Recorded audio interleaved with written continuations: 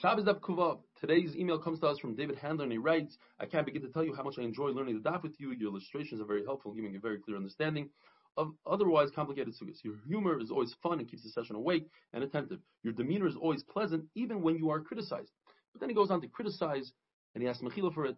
He says, when I said jokingly that we bought a refrigerator for our Daf Yomi Center here in Eretz Yisrael, it costs an additional $500 just for the ice maker. And he says that could constitute Lashon Hara on Eretz Yisrael. Initially, I brushed it off saying that this is the Medina versus Eretz Yisrael. This is a product made in China that is being charged extra taxes here in Eretz Yisrael. But then I thought about it and said he might have a good point. If somebody might be thinking differently about making Aliyat to Eretz Yisrael because of this kind of thing, then it might constitute Lashon Hara on Eretz Yisrael. I'm telling you this because I love you and know that you would not want to sin. Respectfully, David Handler. Jumping into today's daf, Rabbi Yochanan says, if one of the brothers is nifter, all the brothers have to be concerned. If one of the bnei chabura is nifter, the entire chabura has to be concerned. The Gemara qualifies this and says, this is referring to the smallest of the chabura or the greatest of the chabura, but no, not the regular guys in the chabura. Rabbi Avo says a big chiddush. When the Mishnah says, Kol mekalkel pturim, any destructive malacha that you do, for instance, you knock down a house, you are patur because you're mekalkel, you're being destructive, and on Shabbos you have to be positive, you have to make a positive effect. That doesn't refer to two malachas, choyvel and maver. Causing injury and creating a fire are not included. Rabbi Yochanan heard this and he said, things like that do not say here in the Beis Medrash, take that outside. There's no mission that says like you, and if you heard something similar, that is because there's a positive outcome at the end. For instance, you caused injury to an animal to draw blood and take that blood and feed it to your dog. Or you made a fire because you want the ashes at the end. What about our Mishnah? Our Mishnah seems to say not like Rabbi Avo. Our Mishnah says Kol mekalkel pturim with no exception. Says Gemara, perhaps our Mishnah goes according to Rabbi Yehuda. Rabbi Yehuda holds melacha she'in tzricha legufa chayiv. As long as there's a positive outcome at the end, you are chayiv. And the Brisa that says that there are two, or Rabbi Avo says that there are two malachas that are not included, would go according to Rabbi Shimon. In other words, Kol mekalkel pturim, according to Rabbi Yehuda, no matter what, every mekalkel, every destructive act is potter because there's no positive effect at the end. If there's a positive effect at the end, like a malacha she'in tzricha legufa, then you are chayiv. Rabbi Shimon says, even when there's a positive effect at the end, it's considered malacha she'in tzricha legufa, and you are potter. Besides those two malachas of choyvel and maver, where the Torah says specifically, there's a drush in the Torah that you are chayiv. What is the drush according to Rabbi Shimon?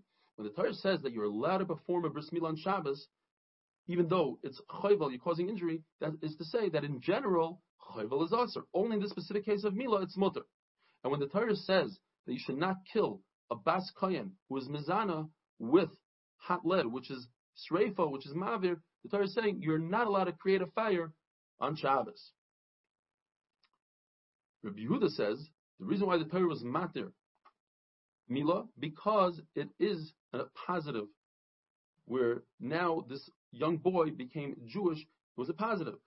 Nevertheless, the Torah says, typically in a positive, that's a malacha, that constitutes a malacha.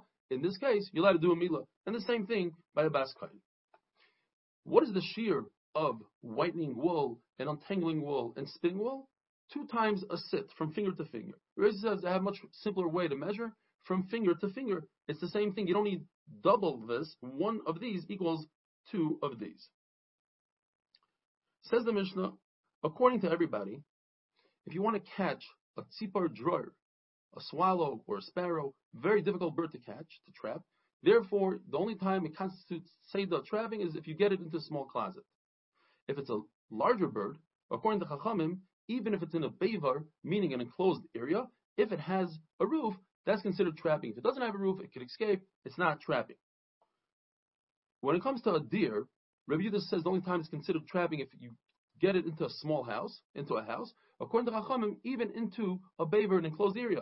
Comes Rabbi Shimon Gamliel and qualifies this and says it's only a beivar katan, where it's easy to grab and capture, but not a beivar gadol. There's a Mishnah in Masechtas Beitza that says, discussing what malachas you're allowed to do on Yantiv, and the halacha is you're not allowed to do a malacha that you could do before Yantiv. Therefore, you could capture a fish before Yantiv and keep it in water over Yantiv and kill it on Yantiv. There's no reason for you to do so on Yantiv itself. Therefore, it's usher to trap a fish on Yantiv. And if it's also to trap a fish in Yantiv, the fish is mukta, and therefore you're not allowed to feed animals that are mukta. When it comes to a deer, if it's already trapped inside a bever, inside an enclosure, it's not mukta, and therefore you're allowed to feed it.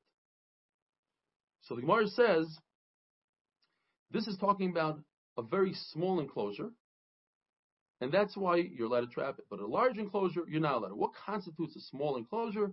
3 pshatim in the Gemara. Either you could grab the animal in one shot, or since in the time of the Gemara the walls were all made the same height, if it cast a shadow on the other wall, that's considered a small area, or it doesn't have any corners for the animal to run away to.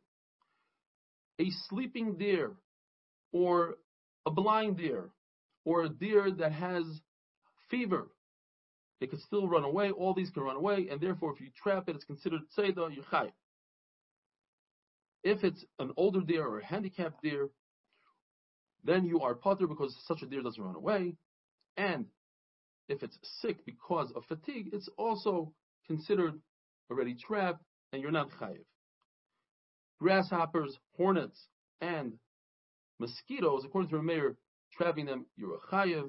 According to Chachamim, it depends. If it's typically something that you trap for a positive benefit, then it's also, if you're trapping it, let's say just to get it away from you, then and you are potter. Grasshoppers in the morning, when there's dew, they can't see, and therefore you're not chayiv for just picking one up and going. If it's very hot and they're slightly lethargic, you are still chayiv. Now, if they come in great swarms of grasshoppers, says Rabbi Elazar ben Mahavai, then you are potter if it's hot and they're in swarms.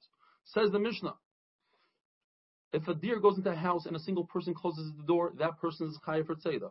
If 2 people close the door simultaneously, they are both potter, shnayim shasu. If the door is so heavy that it requires 2 people, then they are both chayiv, and Reb Shimon says they are potter.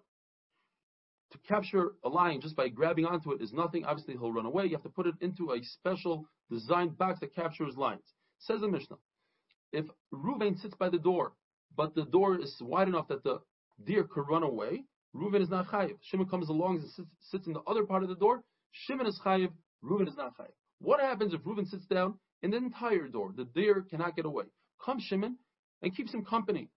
He gives a second layer of protection. Shimon is not chayiv. Reuven is chayiv. What happens if Reuven gets up and walks away? Shimon is still not chayiv. And the Mishnah brings a raya. This is a mashal to a person who tied a deer with a rope, let's say to his door, indoors. The deer is trapped, he's chayiv. Is he allowed to close the front door? Obviously, he can close the front door. What happens if the deer undoes the rope and now he's free to go?